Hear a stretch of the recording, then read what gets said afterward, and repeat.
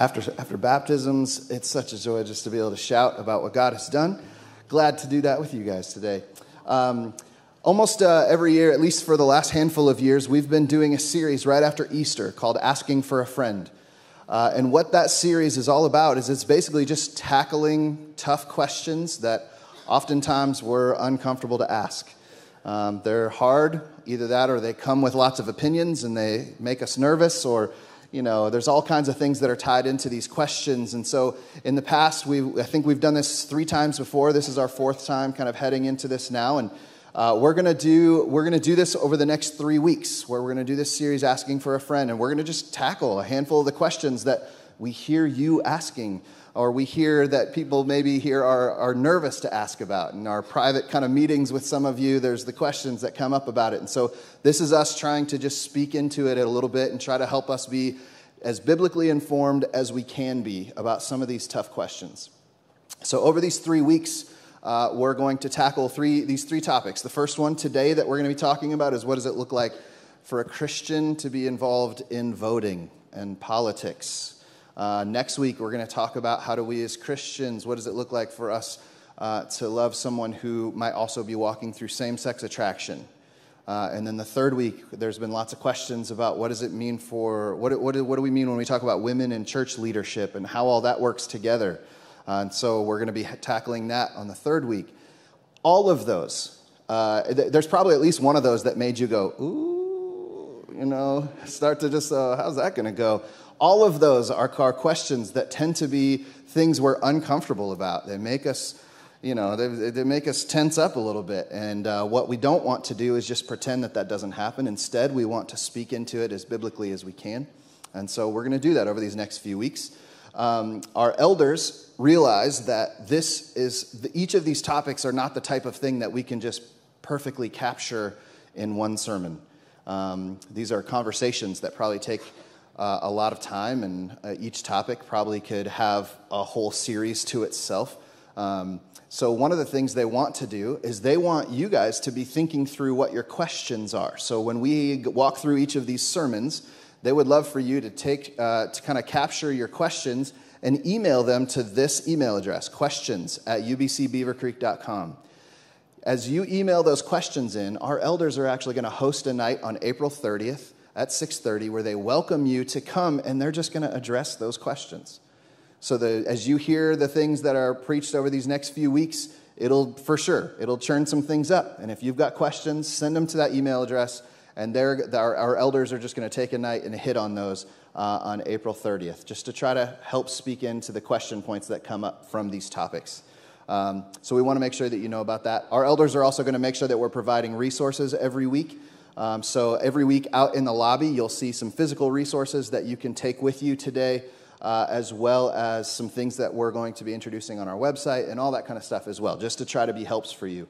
So as I said, this first week, we're going to be tackling what does it look like for a Christian to be involved in voting and politics and all that. And so we have invited Glen Duerr, who is one of our deacons here at the church, but is also a professor at Cedarville and one of our local city council members. So this is a guy who's teaching on this topic all the time. He is living this out day to day all the time, having to be a Christian in the political sphere. And so we've invited Glen to come and help us think a little bit more biblically about what it means to be a Christian involved in these topics. So Glen doesn't have to do this for us all that often, so let's start him out with a warm welcome, shall we? All right.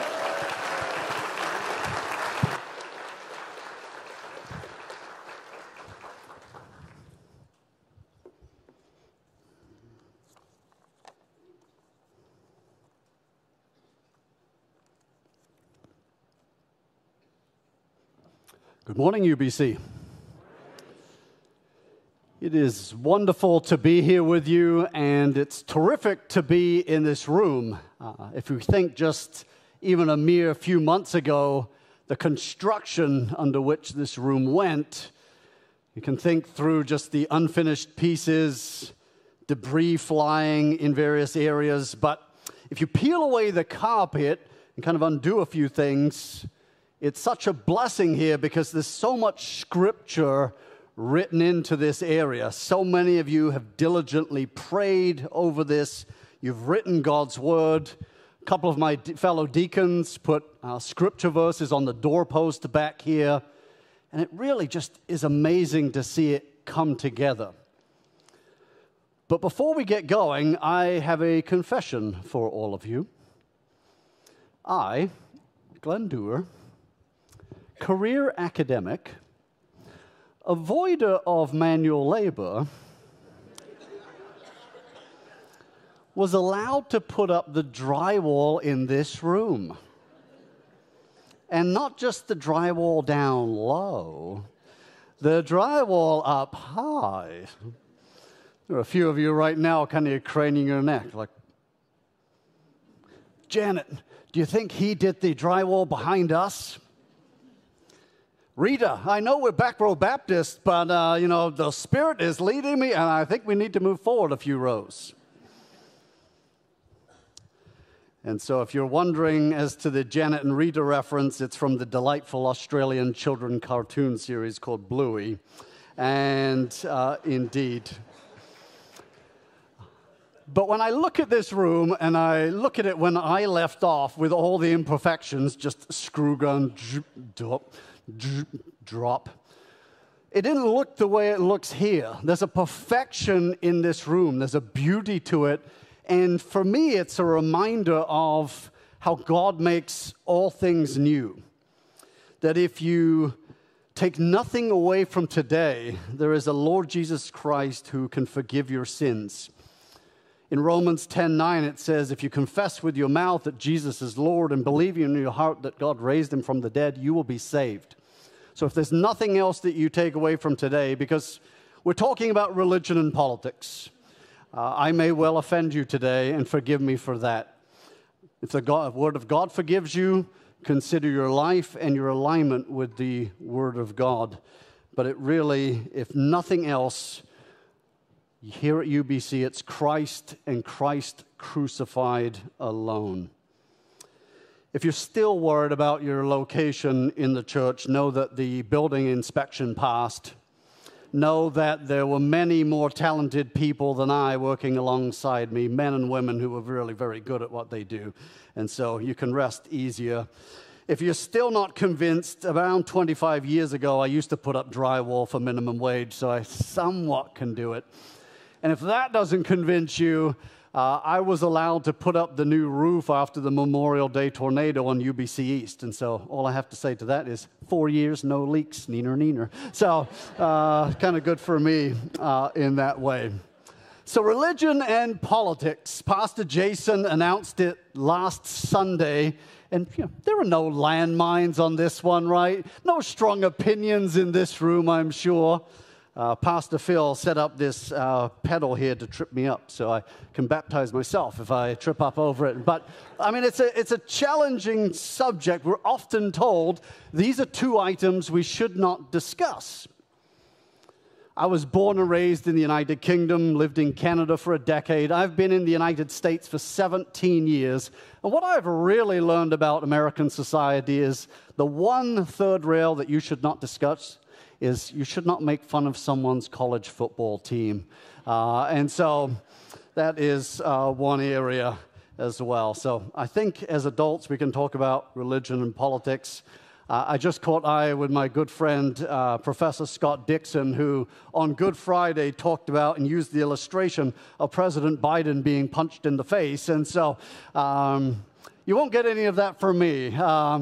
I won't go into those types of areas. But in fairness to Scott, he was talking about political power and what it means. And so, but I was sitting roughly where you are, Scott, during your Good Friday talk, and I was like, oh, yeah, he served me up a softball there. I'm going for the fences on this one. So appreciate you being a good sport to it. My main point today to leave you with is biblical platforms and candidates/leaders matter. So what is a platform? Well, it's a set of policy ideas that a political party will take up and try to implement. Some of those are known, they're tried, they're tested, they've worked well throughout the decades. They've been very strong, and political parties say, yes, this is where we stand. There are other areas where they may try and test some things out. this is where the society's going, this is what we're going to try to do. These are keys. These matter. But candidates and leaders also matter. I stand before you noting that these candidates and leaders are fallen. That's why there's an asterisk there. In a Genesis 3 sin world, everyone will have their shortcomings. For those of you in the city of Beaver Creek, I stand before you as one of your council members. I am fallen, I am flawed. I was expecting a few more amens to that one, but thank you for not doing that. Testify. But it's one of those challenges of being in politics. Sometimes there are issues that come across the desk that you can deal with and pretty well, but sometimes the issue comes across your desk and it's, here's a bad option and here's a worse option, and pick. And in politics, that has its challenges. So every leader, every candidate will let you down in some way, shape, or form. We live in interesting times. I was in New York City, Midtown Manhattan, on Tuesday, April the 4th. And I want to describe for you two events that I saw within a 6-hour period. The first is that my hotel was 0.2 miles from Trump Tower. And being nosy, I decided I'm going to go for a jog this morning and saw a lot of NYPD, a lot of media. But regardless of how you take it, we have a warrant for the arrest of a former president and a charge for him. And it's a very serious time in our country. If I told you about a country somewhere in the world where a former leader was arrested or there was a main opposition candidate that was arrested, we would take that very, very seriously, and it's happened here. Later that day, I was invited by the National Museum of Ukraine to go and look at an exhibit of Russia's war crimes against Ukraine down in the Turtle Bay neighborhood of New York Midtown. And there I am looking at these artifacts from Russia's brazen and brutal invasion of Ukraine, illustrations of war crimes, and out the window I'm looking at the actual United Nations building. And here you have a member of the UN Security Council, the Russian Federation, invading and causing all kinds of carnage in another member state, Ukraine. And so we live in interesting times that can be really challenging and brutal, and yet at the same time, the estimated U.S. GDP for this year, gross domestic product, will likely be close to $27 trillion. We live in a time of massive, massive wealth. And if we think about trying to explain the world today to someone that died 100 years ago, just the proliferation of electricity and the automobile, you work through everything that's happened in that last century, we are abundantly blessed in so many ways as to what we have. For those of you in this room in your 70s and 80s and 90s that have spent a lifetime working, may I say thank you, because we enjoy a wonderful dividend that you have granted to us. And so it's an interesting time. Deep, deep challenges, and yet also at the same time, significant wealth and opportunity. I want to open God's Word today to the book of 1 Kings 12, and I'm going to go through verses 1 through 15 with you. This will not be on the screen, but I want to read the very end of this, the very end of 1 Kings 11, verse 43. And it reads, "And Solomon slept with his fathers and was buried in the city of David, his father. And Rehoboam, his son, reigned in his place." And so as we get into 1 Kings 12, it introduces to us a powerful king, Solomon, who's just died. And as a quick history, and it's more nuanced than this, we have Israel, a country today in the Middle East that existed some 3,000 years ago. And there were three powerful kings, Saul, David, and Solomon. And we're at the end now of around 120 years combined of those three, wherein Solomon has just died and his son Rehoboam is taking over from him. Maybe you've heard the name Solomon before. Solomon, Scripture describes, is a wise man, maybe the wisest man that ever lived. And the kingdom of Israel in 1 Kings 10 is described as significantly wealthy, and frequently that the land is at rest. That is, there's peace in the time, which is amazing because when you think about David's life and read about David in the Scriptures, David's usually taking Israel to war against someone else, or someone's trying to chase David to kill him. But now Israel is wealthy and it's at peace. But Solomon has just died, and so let's read verses 1 through 5 to see what happens. Solomon's son, Rehoboam went to Shechem, which was the historical capital of the north, for all Israel had come to Shechem to make him king. And as soon as Jeroboam, the son of Nebat, heard of it, for he was still in Egypt where he had fled from King Solomon. Quick time out, Jeroboam was the leader, basically a cabinet member, so to speak, for Solomon, who then fled, and he is a rival to the kingdom. Then Jeroboam returned from Egypt, and they sent and called him, and Jeroboam and all the assembly of Israel came and said to Rehoboam, "Your father made our yoke heavy. Now, therefore, lighten the hard service of your father and his heavy yoke on us, and we will serve you." He said to them, "Go away 3 days, then come again to me." So the people went away. And so at the outset of this, the first 5 verses of 1 Kings 12, we have this new king that makes a pretty sensible decision. Rehoboam is known for a long time that he's likely to take over from Solomon. He's been preparing this for some time. And his first act is to say, give me 3 days. Let me think through it. Let me look at these policies. Because under Solomon, I mentioned the wealth and the opportunity, but at the same time, Solomon had a policy of forced labor.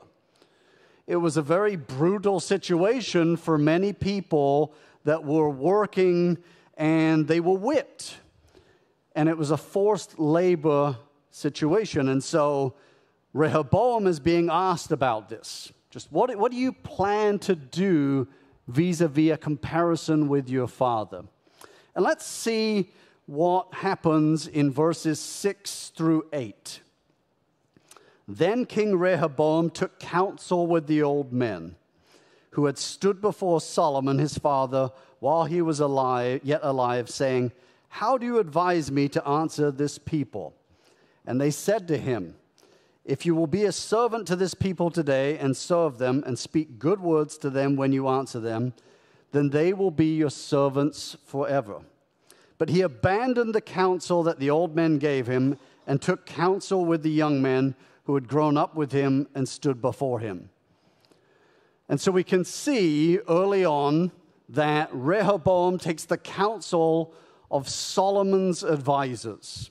And these advisors are the ones that for the last 40 years helped to build up Israel, helped to create its strength, helped to make it a country where the land was at rest. Not to say perfect, deep challenges and deep problems, but Rehoboam has eschewed, he's pushed away the advice of Solomon's counselors. And so if we look now at verses 10 through 15, we'll see what he does, what he implements. And the young men who had grown up with him said to him, "Thus shall you speak to this people who said to you, 'Your father made our yoke heavy, but you lighten it for us.' Thus shall you say to them, 'My little finger is thicker than my father's thighs. And now whereas my father laid on you a heavy yoke, I will add to your yoke. My father disciplined you with whips, but I will discipline you with scorpions." So Jeroboam and all the people came to Rehoboam the third day, as the king said, "Come to me again the third day." And the king answered the people harshly, forsaking the counsel that the old man had given him. He spoke to them according to the counsel of the young men, saying, "My father made your yoke heavy, but I will add to your yoke. My father disciplined you with whips, but I will discipline you with scorpions." So the king did not listen to the people, for it was a turn of affairs brought about by the Lord, that he might fulfill his word, which the Lord spoke by Ahijah the Shilonite to Jeroboam the son of Nebat.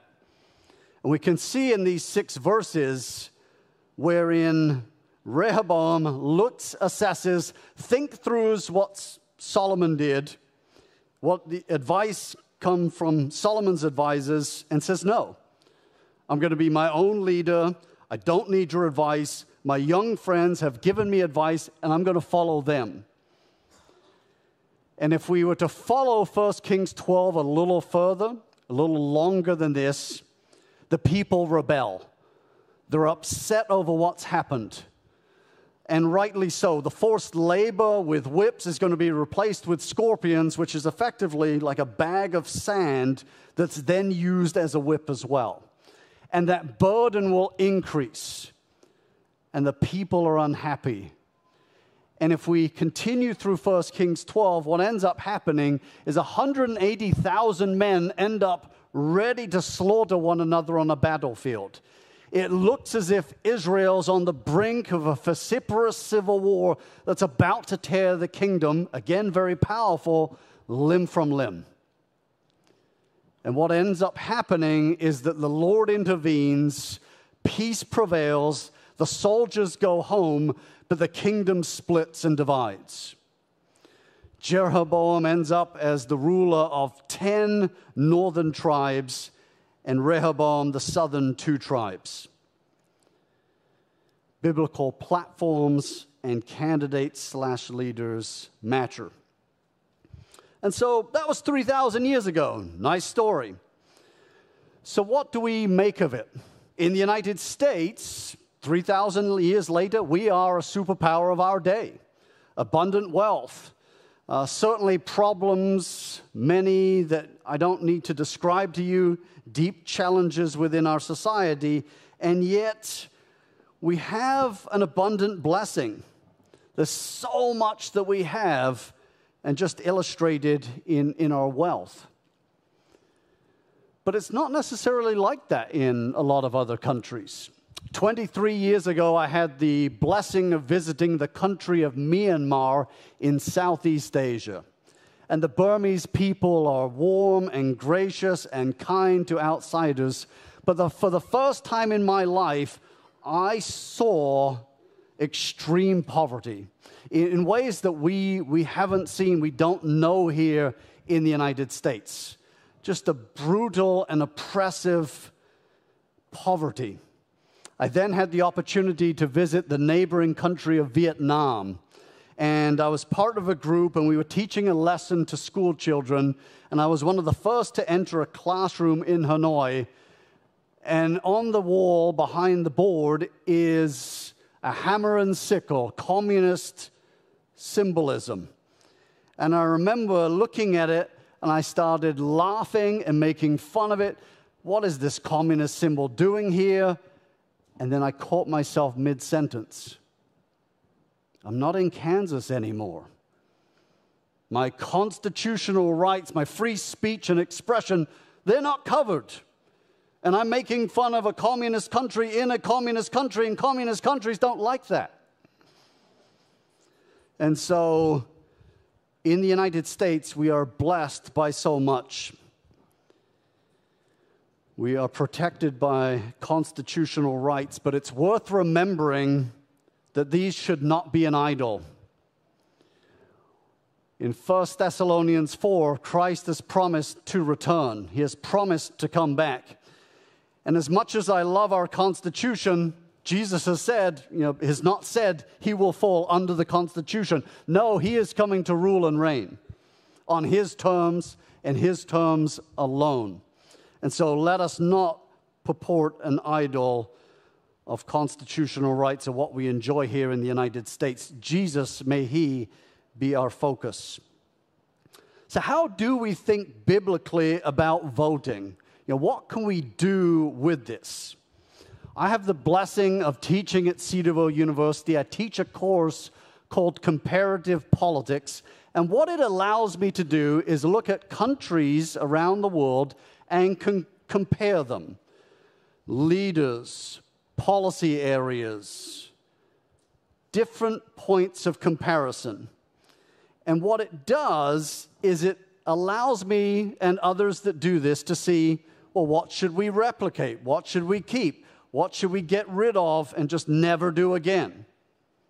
It allows us to do all of these things. And so when Pastor Jason came to me and said, can you answer the question of how to think biblically about voting? Well, I can purport some answers, but let's use the skill set of comparative politics. And so I engaged in a comparison of leaders, believers in Christ from a range of different countries around the world.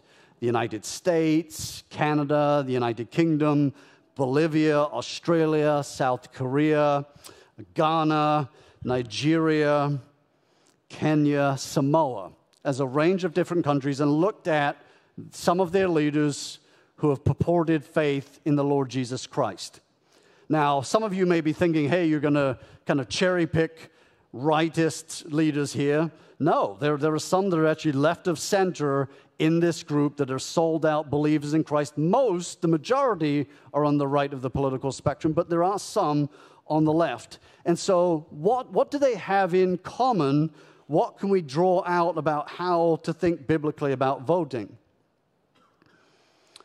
And in the arena of foreign policy, there's, as you might expect from all these different countries, not a massive amount of overlap. In terms of economic policy, the same is true. If you're looking at left, right, just not necessarily a massive amount of agreement, other than that there are some taxes, and then what do you do with the taxes differ. But where they agreed almost unanimously was on the topic of Genesis 1 through 12. And its centrality, if we think about 1 Kings 12, we've talked about advice and not taking advice. Well, the lesson in 1 Kings 12 is what is good advice and what is bad advice, and how do we define it? And the way do we define it is the Word of God, the Scriptures. And so I will purport to you today that Genesis 1 through 12 gives us a central position on what is 1 Kings 12 good advice. And as a professor, it would be remiss of me if I didn't give you some homework. And so your homework is read Genesis 1 through 12. See what I've said and see if it aligns or not. That is going to be a key. And so the elders of the church put together a document outlining 4 big issues on which to vote based on Genesis 1 through 12. I'm going to read the heading for you, and I'll get into some of the subheadings. But I also encourage you, as another point of homework, to study that document, to look at it, and then to come to the Q&A session with the elders, and I've been invited to ask you questions about the Asking for a Friend series. And so I'll get into these. There are 4 of them. The first, from Genesis 1 and Genesis 9, is the creation and value of human life. The second, from Genesis 1 and 2, is the establishment and function of the traditional family. Third, from Genesis 3, the understanding of right and wrong. And fourth, from Genesis 6, Genesis 8, Genesis 9, and Genesis 12, the worship of God and multiplication of his people. And so I will read a couple of these based on what the elders have put together to give us as a church guidance on a biblical view of voting. And so to go back to the creation and value of human life, the elders' document reads, "Therefore I will vote in a way that is pro-life, with a special concern for protecting those who are most vulnerable and least able to protect themselves, such as the unborn. If I hop down to the fourth one, the worship of God and multiplication of his people, here's another example. Therefore, I will vote in favor of those who support religious freedom and global evangelism, while fully understanding that God uses Christian persecution and suffering to advance his cause. And so, why Genesis 1 through 12? Well, in Genesis 1 through 12, God establishes the family, the church, and government. It is a cohesive set of scriptures that tell us and instruct us about human life and the functioning of society. At this time, I do want to go on a bit of an intentional tangent because some of you may be thinking, well, hold on. You've gone through Genesis 1 through 12, but what about Genesis 13 through 50 or Exodus or anything else in the Old Testament or the New Testament? Isn't this just cherry picking? And so there are certainly points to make about how to think through voting. A theme of stewardship comes out in Scripture. Avoiding indebtedness, a biblical standard of justice, good foreign relations. But the challenge with all of these is in Genesis 1 through 12, there's a succinct section. In the rest of these, you've got to kind of move them a bit, and it's not necessarily easy. Or there's an example that was meant for Israel, but not necessarily for everyone else. And so let me go back to probably my most controversial of the last ones, good foreign relations. Where do you find that in Scripture? Well, we can go back to 1 Kings. Chapters 5 through 9 actually give us an example of how to create good foreign relations with neighboring countries. It gives us a sense, but still, it's a challenge in comparison to Genesis 1 through 12 because it gives us such a succinct overview of how God ordered things to move. What do we do with someone like William Wilberforce, the British MP, Member of Parliament from the 18th and 19th centuries, as a sold-out believer in Christ? His life mission was to end the heinous slave trade. And indeed, it happens in 1807 with the first of two major acts where slavery as transport is abolished in the British Empire in 1807. And at the very end of his life in 1833, we have the abolition of slavery in the British Empire. It's a Christian in politics who put his life to do something to enact change. And so there's certainly a lot we can do with Scripture, but what I will say, based on my study of these leaders and the most Christians I know, is that Genesis 1 through 12 gives us great instruction in terms of how to vote, how to think biblically about voting. And maybe you're thinking, well, hold on, you've read a list. Some of them, great. Others, they're part of the wider culture wars. Like that's a lot. That's toxic and it's tiring, and I don't know if I have the stomach for it. And to that I say, I understand. I'm with you. Some of it is really tiring. In our country today, there are so many challenges, but we have to be careful as Christians to just recede from the public sphere. Because if we do that, if we back out, who fills it? Who's putting the policies in place if Christians take a time out?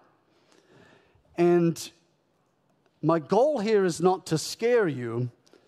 My goal on this next section is to think through what could be coming. Because if a biblical worldview is pushed out, there are real and tangible dangers of massive moral degradation ahead of us. How do you know that? You're a dude on a stage. How do you know that? I've spent a life studying. In my dissertation research and in the first of my 3 books, I sat down with a lot of political leaders in some of the most prominent parliaments in the world. I've seen politics over time because a lot of what happens here in the United States actually doesn't start here. it's tried elsewhere, and then it comes here. So what ends up in our land, what ends up on our shores, has usually been tried somewhere else. And so here are some examples of things happening right now that may end up here and probably will. The first is one that's already here, and it's human trafficking. I just mentioned William Wilberforce and his bravery and leadership to overturn the brutal and heinous trafficking of people, human beings made in God's image. But today, human trafficking encompasses an estimated 40 to 50 million people, either sex trafficked or labor trafficked today. And we'll even see it in Beaver Creek, Ohio. And so, as Christians, we need to be at the forefront of this. There's a university in British Columbia, Canada, that's based on God's Word. And what the regents of the university wanted to do was set up a law school based on God's Word to teach Christian lawyers and those that would go into law on the premise of Genesis 1 through 12 as a worldview. And court cases came against them. You cannot set this up. You cannot do it. And those court cases have continued for over a decade to the point where the province or the state has not made a ruling of this, but effectively a Christian law school has been blocked. Another example is a pro-life leader in the United Kingdom by the name of Isabel Vaughan Spruce. She, you may recognize the name, is one that hit the headlines in the United States because she was arrested for praying silently outside of an abortion clinic. In her head, praying silently, she was arrested. And this has made the rounds in the American media, and as Christians should really concern us, because if we pray, can we break the law by doing so? Now, there are nuances in British law. She did indeed violate the Public Spaces Protection Act, but nonetheless, as Christians, it is very concerning. Euthanasia. If we as Christians are concerned about life from conception to natural death, we need to be concerned about the beauty of all of God's people, the people made in His image. But euthanasia, that is, ending natural life early, is law in Belgium, in Canada, in Colombia, in Luxembourg, in the Netherlands, New Zealand, Spain, and a range of different Australian states. To some degree in the state of Oregon in the United States. In all likelihood, a further attack on life is coming. The sexual revolution.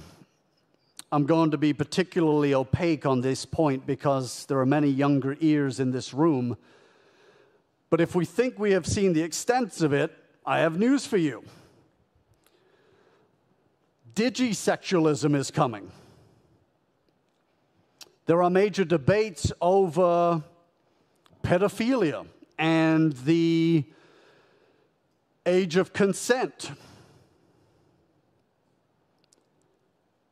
Citizenship has been granted in various countries around the world for robots, animals, and rivers.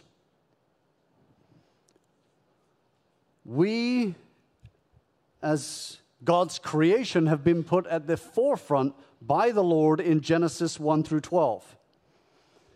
In American universities and universities in various parts of the planet, there are ongoing discussions, some of which is philosophical, but it gets to the nature of, is it ethical as a question to kill a 1-year-old or a 2-year-old or an 80-year-old? And a lot of times when you follow the question of life versus choice as a worldview, it ends up with things like that. So Christians, when we think about 1 Kings 12 and what is good advice versus bad advice, the framework of Genesis 1 through 12, a biblical worldview, gives us what we need. It's not going to be without challenges. It's going to be fraught with issues in the wider society. But we need to think through and pray through how we are involved politically. I want to leave you with 4 points, kind of very quick takeaways. And the first is that there are 2 ditches for the Christian involved in politics, thinking about voting. On the one hand, there's a ditch of apathy. It's too toxic. I don't want to get involved. I can do my thing at the church, and that's where I leave it. And that is a ditch we can fall into as Christians. Because again, if we're not involved, who's involved instead, and what's coming? On the other hand, there's a ditch of being overstressed, that everything is a political issue, that you eat, drink, live it, and you overstress all the time. And it leads into the second point, that is, God is sovereign. We can trust Him. We can rest in Him. As Christians, we need to stand and to purport a biblical worldview, but to know that the Lord is sovereign. He already knows who's going to win the 2024 presidential election, and He is not concerned by it. He knows the same thing for 2028 and 2032 and thereon after. The Lord is sovereign, and He has promised that He will come back. Point number 3 is that candidates and leaders matter. Again, all are fallen. All will let you down in some way, shape, or form. But candidates can purport these things. They can stand on these issues. Be careful of the ones that are loudest. Look for those that dedicate their lives to the Scriptures, studying of the Scriptures, and standing for the things that matter. Bearing in mind there can be a lot of nuance. I've talked about Genesis 1 through 12 fairly simply today. There's a lot in there. And again, bring your questions to the Q&A session. But finally, I will leave you with point number 4. That is, platforms matter. Because candidates can have their challenges, but where do the political parties stand? What do they view as important? What are they going to do even if the candidates are fallen? In the United States, we're generally put into one of 2 parties. Look at those parties. Study their platforms. For those of you from other countries, you may have the opportunity to look at 2 or 3 or 4 parties in your home country. Do the same. Look at them. Study. But overall, biblical platforms and candidates/leaders matter. That's what we should look for. And so I'm going to invite Phil Wing back to the stage. He's going to lead us in a prayer of guidance. I want to think about how we can align our hearts with God's Word on issues of politics.